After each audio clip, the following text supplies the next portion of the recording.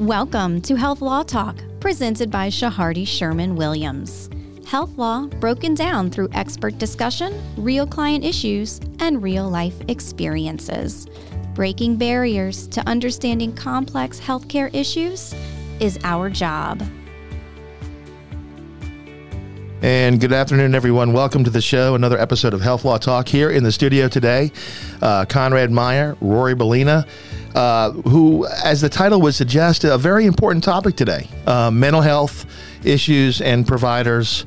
And what are some of the issues that providers face when dealing with mental health problems? And with respect to that, we have a special guest on the phone with us today, Norman Pisa, healthcare attorney. Norm, how you doing? I'm doing fine. Good to be with y'all. Absolutely. We're very happy to have you on the show today. And just for our listeners, Norm, go ahead and introduce yourself and give a little background about who you are, what it is that you do. All right. I'm Norman Pisa, and I say it as Pizza.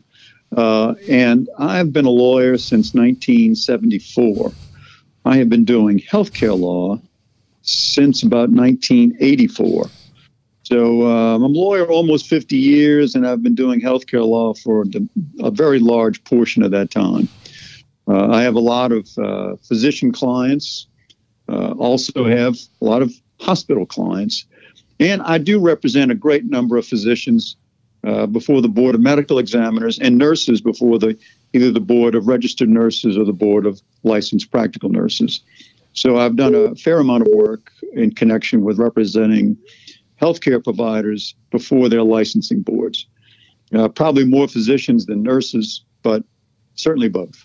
Well, certainly, I guess. I mean, we can obviously say you have experience doing this, and we're glad to have you on the show. Very important topic. I'm assuming that you're very familiar with mental health issues and providers vis-a-vis not only just in practice as a practical application, but also how in front of the board and other issues related to the board. Is that right? That's right. And just as an aside, and it's probably not completely relevant, but it actually forms a part of my background. And you know this, but I have a lot of children, 8, in fact, and one wife. But what I was going to say is 2 of my children are healthcare professionals. 2 of them are physicians. And so I wind up, and my wife actually has a degree in that too. So I wind up seeing this not only in connection with representing physicians, but just in discussions with my children and my wife. So yeah, I have a fair amount of experience and knowledge. While I am no therapist at all, but certainly have offhand knowledge of much of this. And Dr. Pisa, if you wouldn't mind. Well, not Dr. Lawyer Pisa. I apologize. Mr. Pisa, okay. I'm used to saying doctor. We have so many doctors in the show, we lose concentration. There we go. I apologize. Thank you for the clarification. I do have a child who's a Dr. Pizza, but I'm not it. Okay. As far as, the concept of the LSBME and then the foundation, as we refer to it, can you kind of give our listeners, for some of them that might not be here, kind of a brief gist? I mean, we all know that, every state has their licensing boards, and a lot of states have these foundations. But if you kind of explain the dynamic of the foundation here in Louisiana and kind of, what it was set up for and a little bit of background on that. Well, the Board of Medical, you're talking about the board, I think. Yeah, we're talking about the board and then the Physicians Health Foundation. Right. Okay. So let's talk about the board first. The board is founded certainly to protect patients, but it also is there to protect physicians. And sometimes that protection, and this is a little off topic, but it has to be mentioned, sometimes that protection spills over into problems that might constitute violations of antitrust laws. Mm-hmm. But I'll point out that the board protects physicians because physicians think of the board as their board and something that's there not only to help their patients, but to help them. And frequently, very frequently, the board has a adversarial relationship with physicians when they come before it, rather than merely a friendly relationship. And because of that adversarial relationship, physicians are sometimes fooled, and fooled is the right word, into thinking that they can come before the board when there's a problem against them, and that it's going to be a friendly relationship when it's not. And so and I guess because I'm a lawyer, it's like I'm feathering my own nest, but really I'm not. This is based on experience. Physicians really need to be represented when there's a complaint filed against them, even if it's a completely bogus complaint, because someone has to be there to protect them. And this is particularly true when there is something related to their mental health, or because of a drug problem or a sex problem. All of those really require that they be represented, because there's some big, giant pitfalls or perhaps deep pitfalls that they can fall into if no one is there to tell them, hey, watch out for this problem. Have I answered your question? Yeah, absolutely. And let's talk about some of those pitfalls. Before we get into pitfalls, I want to talk about the foundation, because we haven't established that yet. So the Physicians Health Foundation, my understanding, that's a nonprofit that was set up as sort of an intermediary to the board for physicians relative to alcohol, drug, or other behavioral issues, even sexual issues. Is that right, Norm? Do I have that correct? Yeah, that's correct. And it's a nice idea. It's a wonderful idea. I'm not the least bit satisfied that it achieves its goals. And why do you say that? Give me the history, because I've had my issues with that, and with representing physicians too.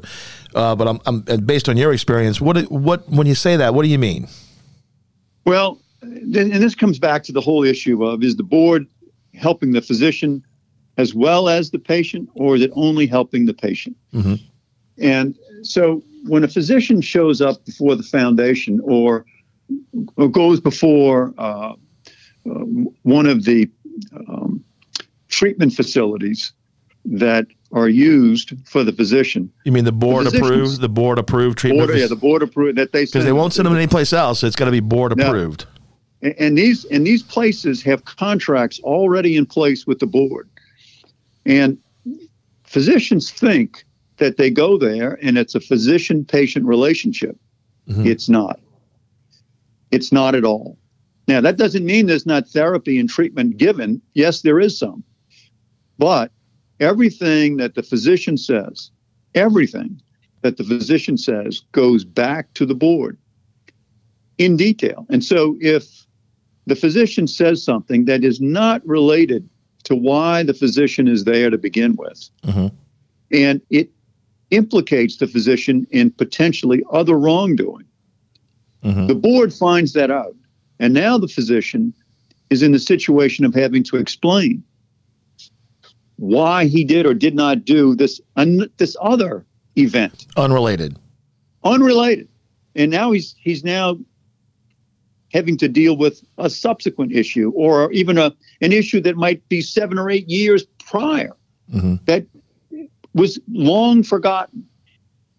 So it behooves the physician to know that it's not a physician-patient relationship or a therapist-patient relationship. It's really a reporting agency back to the Board of Medical Examiners. And therapy goes along with it, yes, but it's much more than just therapy. And the physician has to know that that's happening, because it really should affect his willingness to be candid with the therapist when they have their meetings. So let's take a step back and look at the anatomy of how this would look. So if a physician had a alcohol, drug, sexual issue, behavior issue, and say that physician wanted to self-report, okay, or that physician exhibited some of that behavior and a complaint was filed. So then under either scenario, they're going to be sort of tasked, meaning the physician, are going to be tasked either by the board, or they're going to be recommended to go to one of these board-approved clinics like Acumen or Pine Grove. Is that fair to say? Is that correct? Yeah, and in fact, it might form a part of a consent order that the physician is told, hey, you can avoid a hearing and expense and a perhaps worse result if you agree to a consent order now. And the consent order will be that you'll go get evaluated to be evaluated. Right. And when you go to the evaluation, the therapist says, you need to be very candid with me. And when he's candid, something else comes up that the physician feels like this is not an issue. It's not even before the board, but now it becomes an issue, and it is before the board. So it's a gotcha moment. It's a gotcha moment. Absolutely, positively. And I have seen it on multiple occasions. And I have too. I mean, I've had clients that have similar, very similar situations, not unheard of. And these clinics, from my understanding, when they do this, these clinics are not cheap. I mean, you're not talking like a weekend thing. You're talking sometimes even 2 weeks, a month, sometimes longer, that you have to pay for these evaluations. Is that right? That's correct. And there's another aspect to this. And I'm fortunate that I don't have any of these addiction pathologies.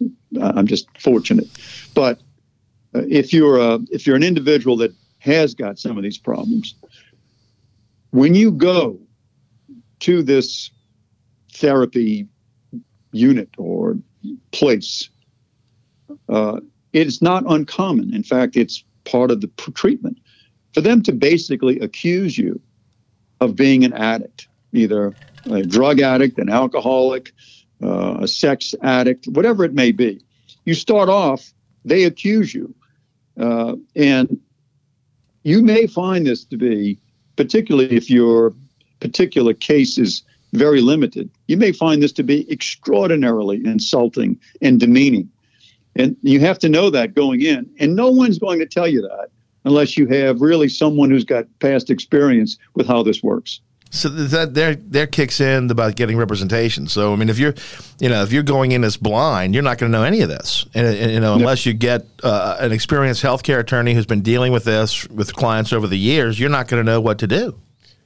That's exactly right. And frankly, my advice and this is not just to physicians, but it's to nurses also. Right.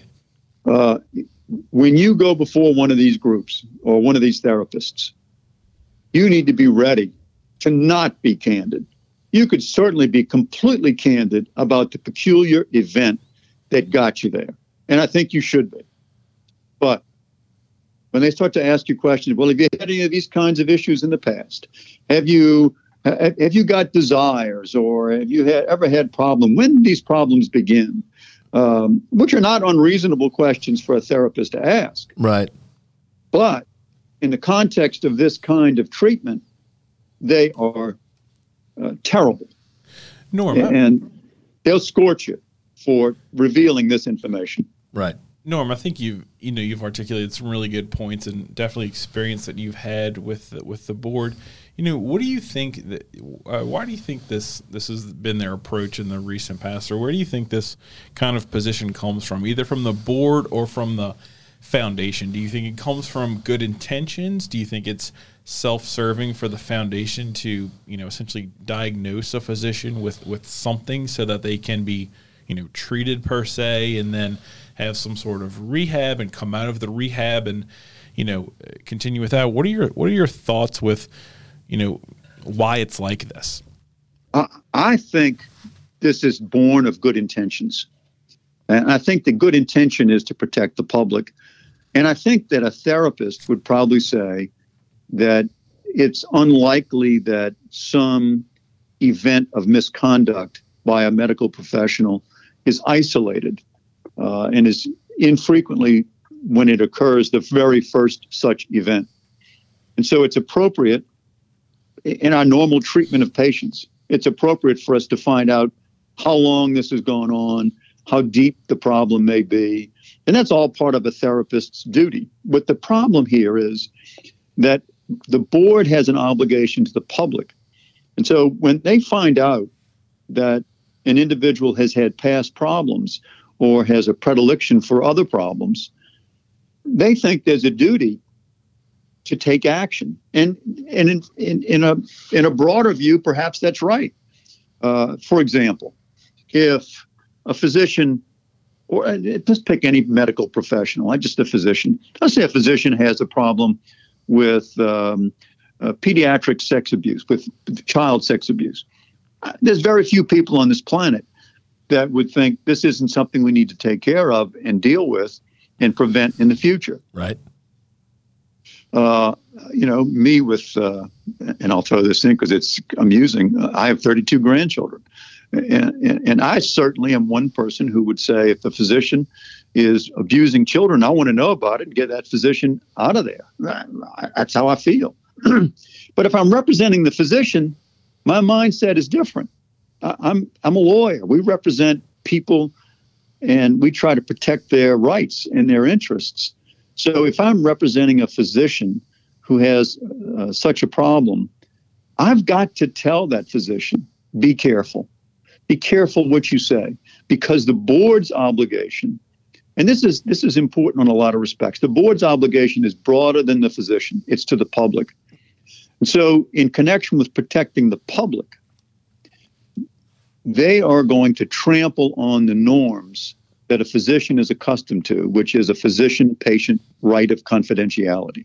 The physician has surrendered it, and the therapist has agreed in advance that anything and everything that is said is going to go right back to the board based on its duty to the public.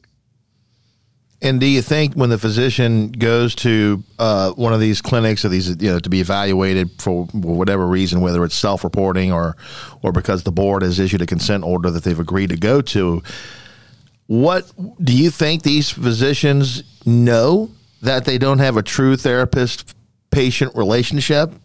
Do they understand that going in? My constant experience, and I use that word constant because it's appropriate. My constant experience is that they have no clue that this is going to happen. Yeah. So let's expand on this just a little bit. I took the example of the child sex abuser, right? Because that's the most egregious example. Mm-hmm. And it's an easy one. When you talk about that, you said, you got to do something about that. Sure, I get it. But having said that, there are numerous examples of things that don't even rise even close to that. So let's talk, for example, about perhaps a consensual sex relationship between two individuals, man and woman, who are both equal in age, basically at a similar place in their careers, mm-hmm. And there's no no quid pro quo. No, and there's no supervisory relationship. Right. No. They're pretty much equals. They might be nurse, they might be physician, they might be two physicians. All of that could be true. Okay.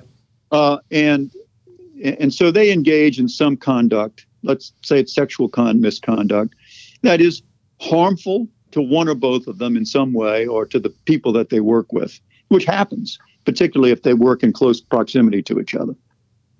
And somehow that gets before the board. Now, should that be the subject of this same examination by the board for misconduct? Mm-hmm. Well, I don't think so. I don't think that the public's interest rises even close to the same level that it does when I talk about child abuse. Does the board and does the public have some rights here that need to be dealt with, and the board should provide some kind of protection? Yeah, possibly they should. But it's not remotely close to the child sex abuse issue, but the rules and principles that are used in the real egregious case still apply. And so anything that the physician says or does before that therapist goes back to the board and subjects the physician to rigorous examination and potential punishment. Agreed. And I've seen that. And let me just kind of ad lib to the example you gave as another, quote, unintended consequence of going to these clinics without knowing that what you say could be used really against you.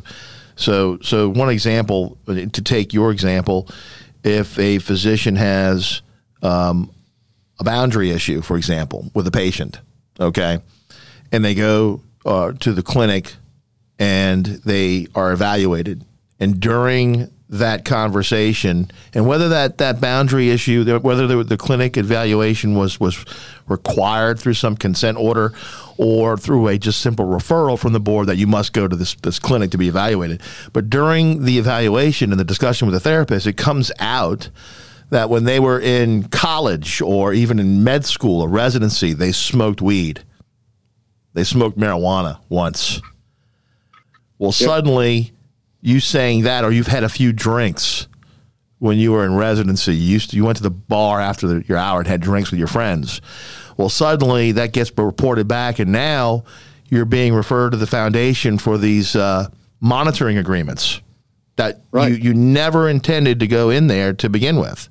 And sometimes you don't even have a problem. No, you don't have a problem. You don't have a problem, but now you're under a 2 or 3 or 4, sometimes a 5-year monitoring agreement. When I say monitoring agreement, I mean about the drug and alcohol, where they randomly test you and you have polygraph tests simply for saying that at the clinic. I mean, I know you've seen that. I've seen that. Rory, I think all of us have seen that. You know? I have seen it. Yeah, Dr. Pease, I apologize, Mr. Pease. I'll get it right on the third time. See, Norm, you really got Rory over here on a whim. I mean, he thinks you're a physician. That's a good thing. It's not a bad thing.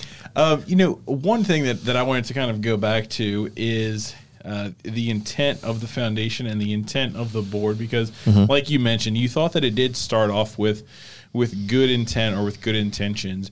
What are some of the beneficial things that you have seen out of the board or the foundation, or is it in your experience that, I also want to try to bring across the point on this podcast that, they do some good things. They do a lot of good things. I shouldn't just say some things. They do a lot of good things.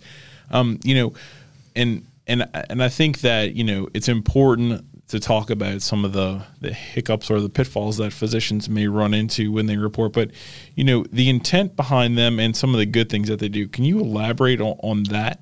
Sure. It's certainly physicians, just like everybody else, sometimes have addictive behavior that makes them take drugs or alcohol. And it does absolutely positively affect their ability to practice medicine and how they treat their patients and the dangers to patients, because the physician has a substance abuse problem of some kind. And the foundation has been very helpful to physicians, and they start to recognize their problem. They go before the foundation, they get treatment, and they can be very successfully treated. And it improves their condition. They go back into practice and become very successful, useful physicians, good for the public, good for themselves. And look, the foundation has done that, and it does it most of the time. And it is extraordinarily beneficial to the public, to the board, to the patients, and to the physician. No question about that. It is very beneficial and useful, and no one can deny it. And I'll be the first person to say, yes, this is a useful result. It's a valuable result, and we shouldn't remove that result. It's only tempered by the physician has to have a full understanding of the scope of what's going to happen when they go before the foundation or that treatment that's provided for by the foundation. And that's exactly where I was going to go next, because I think that physicians talk a lot and they hear about this. They read in, Lamico or whatever journals that they're reading from the board, the disciplinary actions that some of their peers face. What kind of chilling effect do you think some of this action has on physicians that do need help, that do want to self-report, but that are concerned that their past 8 to 10 years of life could be in the hands of someone, or all be thrown away because they report for something and want to get help, but they're concerned with their license and their career and, for their family, income, everything? Well, I really wish that the therapist and the board would tell physicians in advance that anything and everything you say to the therapist will come back to us. And if you add on to some problem that we didn't know about, we have the right and indeed the duty to examine that and determine if you need additional discipline. Is there a reason that you think they don't do that? Yeah, I think one thing is they don't actually think about it in advance, but they know it. But I think also there is sort of, hey, we want to know everything because if there's other problems, we want to deal with that too. I think there is an aspect of we want to know it all and we don't trust you completely to tell it all to us. I think that is a part of this process. Well, I also think that those physicians are very smart, though, right? Say again? I said, Norm, the physicians are they're very smart people. I mean, they didn't get to be physicians because they would last in a class, right? So, I mean, if I guess one of the things is if the therapist comes out and says, hey, by the way, we're going to, we don't have you don't have this true therapist-patient relationship. We can tell the board everything. They might not have the obligation to tell the board everything. Right. I mean, does that somehow put the physician on notice that, hey, I might not be as candid as I want to be? And they don't want that. They want them to be a free-flowing, transparent doc, and well, the therapist is accustomed and taught right to ask for and find out everything. That's what they're supposed to do. The difference here, though, is that their duty is not really just to the physician. Mr. Pease, it is back forward. What do you think? And that's the part the doctor doesn't know. What do you think the position is for some of your clients? Because I've had this come up with a client who was actually concerned to bring in their attorneys or to bring us into a meeting with the board because their thought was that if I bring an attorney, I look guilty per se. What do you think that, what do you say to the physicians that either have been called before the board or the foundation or that they want to self-report and really do get help? Want an attorney there, to make sure that they don't overstep something or disclose something that they don't need to, but have that perception that if I bring an attorney with me, does it look like I'm trying to hide something? And I have heard that. Let me say that the board has taken some steps to help that. And now they're saying that when a physician is unrepresented, they will provide an attorney that the board has. I've actually seen them do that now. That's a first. I've never. This is Rory and I are looking at each other like, what? We have a public defender for the board. Yes, I have actually had that happen. I don't now. Let me say that this attorney is the board's choice, and I'm not confident. That doesn't mean the lawyer is not a good one. I'm not confident that their loyalties are sufficiently for the physician. I would agree with that. I mean, why bite the hand that feeds them, right? And I'm not knocking the individuals that do this, but I'm just not confident that their loyalties are sufficiently strong to the physician. Now, I've heard physicians say, "Oh, look, I don't want to bring you there because they're going to think I'm." I have heard that statement. Yeah, and so the first problem is because they're worried about that, they're discouraged from even contacting a lawyer, and certainly the cost of it is an issue that they worry about too. That being said, when I hear that, my response is, listen, the board has physicians appear before them constantly represented by counsel. They actually frequently like to have the lawyer on the other side because it protects the rights of the physician and it actually expedites getting things done. That sounds so self-serving, I know, but it is absolutely true. I have had on more than one occasion the lawyers for the board say, I'm so glad that such and such a physician is represented in this matter. I have had that many, many times be said. And unfortunately, physicians don't know that, don't think it. And it's also back to the mindset of the board is there for me without understanding. No, the board is there for the public and you also.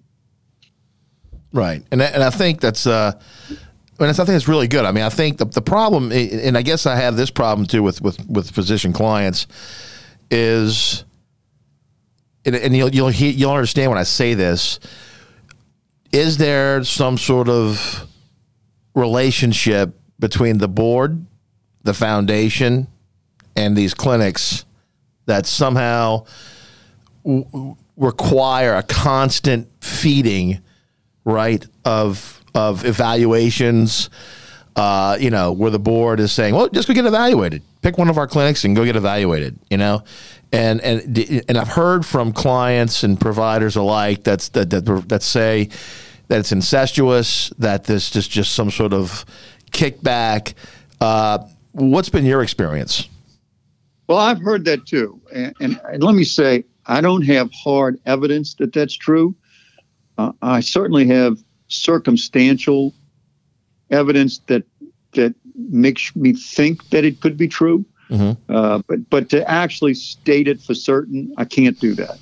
I will say that I know they do have contracts. I know that they rely on the referrals from the board to stay open. I know that the cost is not insignificant. I can't tell you how many patients they treat that are not referred to them by the board that keep them open. I don't know the level of income they make from board referrals. Mm-hmm. I know it's not insignificant. More than that, I cannot say. Got it. So what happens when, and I had this recently with a pool of residents who I did a talk for. The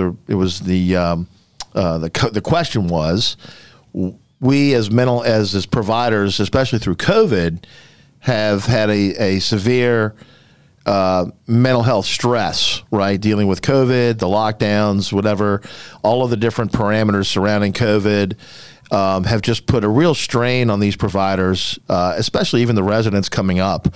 And the question was, well, Conrad, we want to go see a mental health provider, and we're part of a system. They have mental health providers here in our GME program. They've got all that, but some of these residents were truly, I would say the word I would use, were concerned.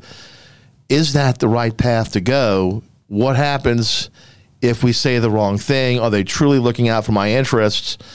And it was a very difficult question to answer. What would you say to a pool of residents, who would pose the same question to you, Norma? How would you answer that question? If they were just talking to me as individuals, I would first ask them, tell me the nature of your problem. Right. And if it was a relatively minor problem, that is, not a drug problem, not a sex problem. Let's just say I've been depressed. I'm anxious about exams. I'm accustomed to being the number one in my class, and right now I'm like number 50 in my class. Right. And those are not uncommon kinds of problems. Mm-hmm. And if it's just that kind of problem, I would say use that service.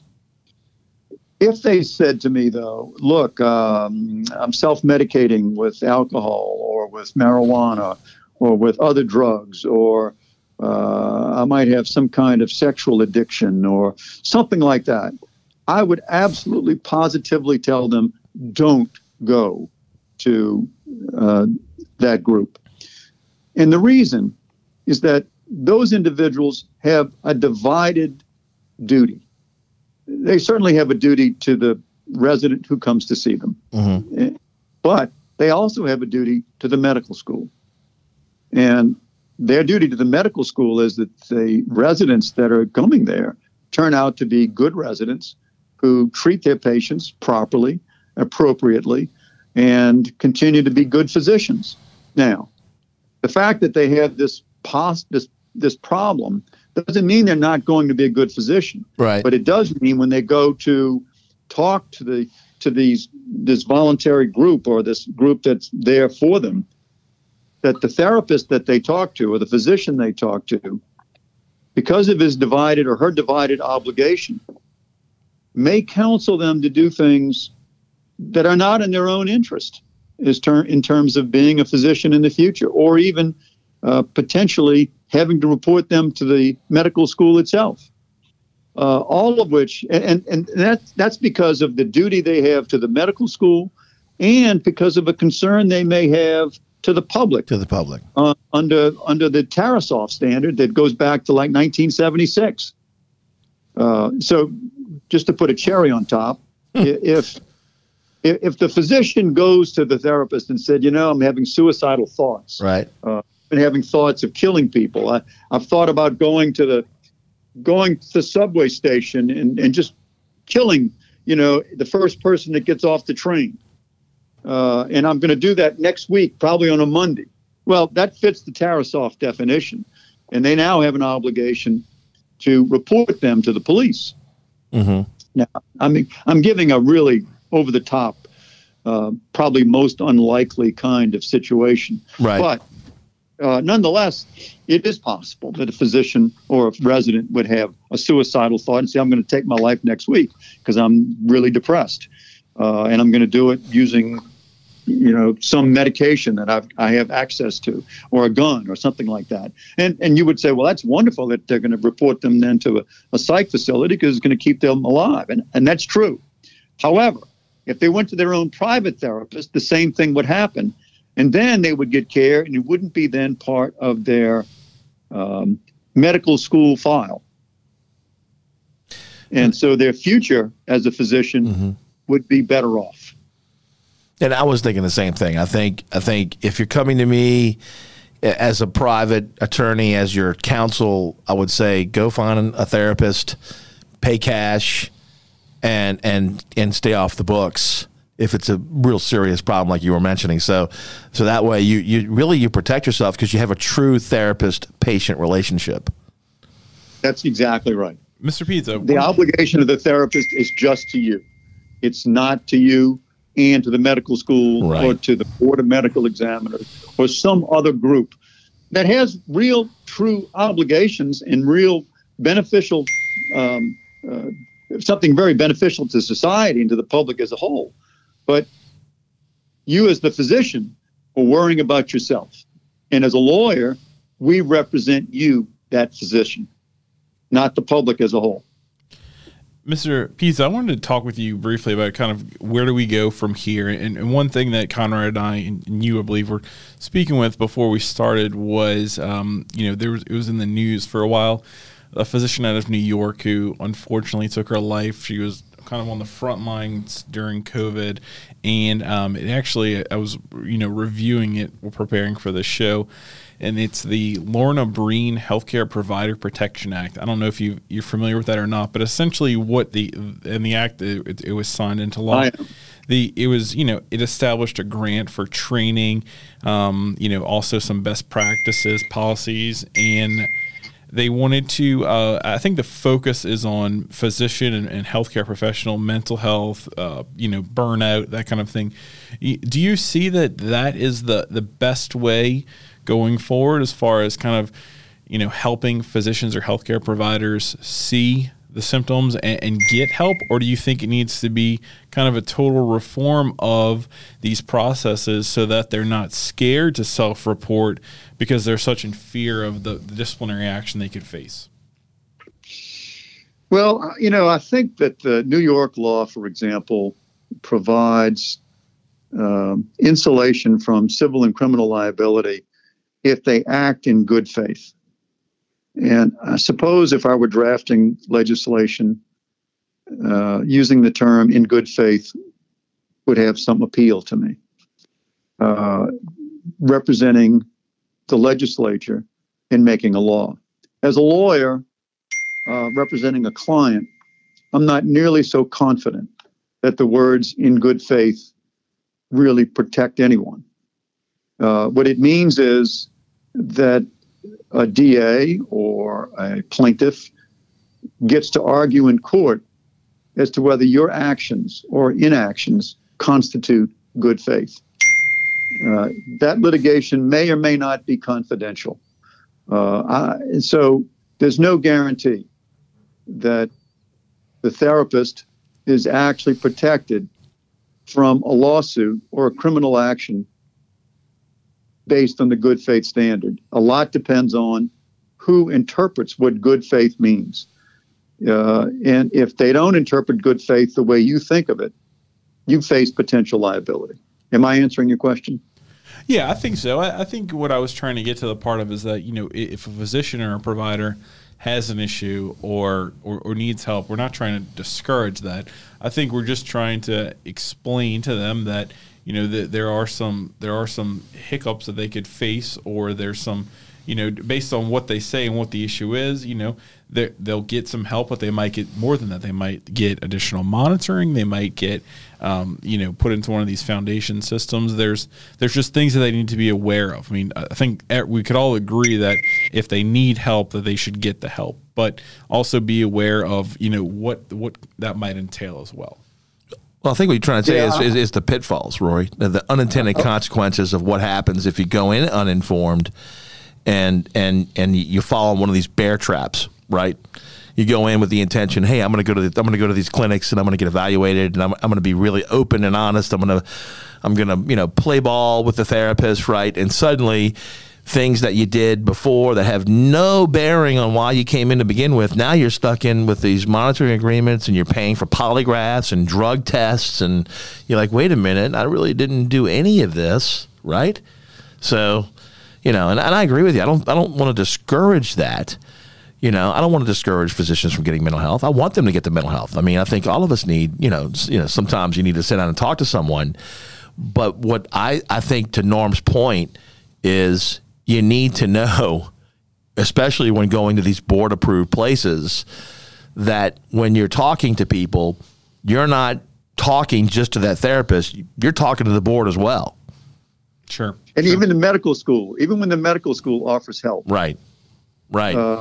This is a kind of Trojan horse. What's that old thing about related to the Trojan horse? Greeks, beware of Greeks bearing gifts. That's right. That's exactly right. So when they offer you that help, it's in good faith. I don't want to say it's not in good faith. It is in good faith and frequently very useful.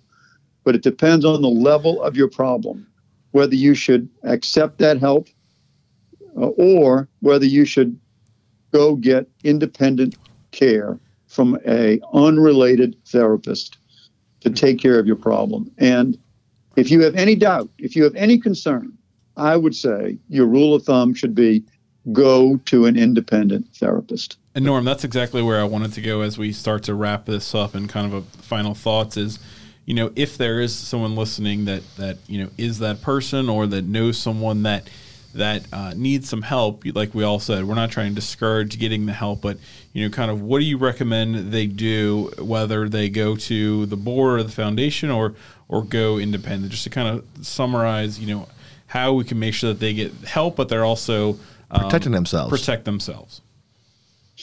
Well, first, believe it or not, doctors call me, and I'm sure they call you, and I give them advice over the phone, and it's not infrequent that I make no charge whatsoever. Mm-hmm. And I say that as background for this. If you have a concern that perhaps your mental problem is serious, call the lawyer first and ask, is it prudent for me to go get this free help, or should I go to the independent therapist? And if the question is just that, it's unlikely that I'll charge them anything for that advice. And I may tell them, go get the free help based on your concern, what your problem is. But if what they say is more serious, in my mind, and could trigger a greater, deeper investigation, I'm going to tell them, go get an independent therapist. That's great advice. And so with that, Norm, I think we're going to wrap it up here for the, I think, a very informative, you know, episode. I think one that needed to be done, one that, especially in light of some of the cases that I think Rory has, and I know I have, and Norm, I know you have, because we get these questions asked all the time. And it really caught my attention when I went to the PGY3s at this one residency group, and I was asked that, and it really caught me off. I'm like, wow, I can't, you know, and all the attendings are sitting there, right, in the audience, and I'm like, do I do the party line, right, or do I say, as your attorney, here's what I really would do, right? Right. So anyway, with that being said, thank you very much, Norm, for joining us on today's episode. I think we're going to wrap this up. We're going to be looking for everyone to comment. If you have any comments, please come to our podcast channel.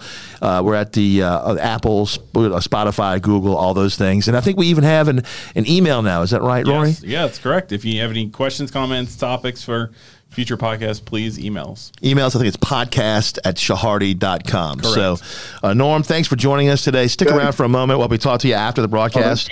And everyone, check us out at shahardy.com podcast, Health Law Talk. Conrad Meyer, Rory Bellina, we're out and look forward to hearing you soon. All right. Thanks for listening to this episode of Health Law Talk, presented by Shahardy Sherman Williams. Please be sure to subscribe to our channel, make sure to give us that 5-star rating, and share with your friends. Shahardy Sherman Williams is providing this podcast as a public service. This podcast is for educational purposes only. This podcast does not constitute legal advice, nor does this podcast establish an attorney-client relationship. Reference to any specific product or entity does not count as an endorsement or recommendation by Shahardy Sherman Williams. The views expressed by guests on the show are their own, and their appearance does not imply an endorsement of them or their entity that they represent. Remember, please consult an attorney for your specific legal issues.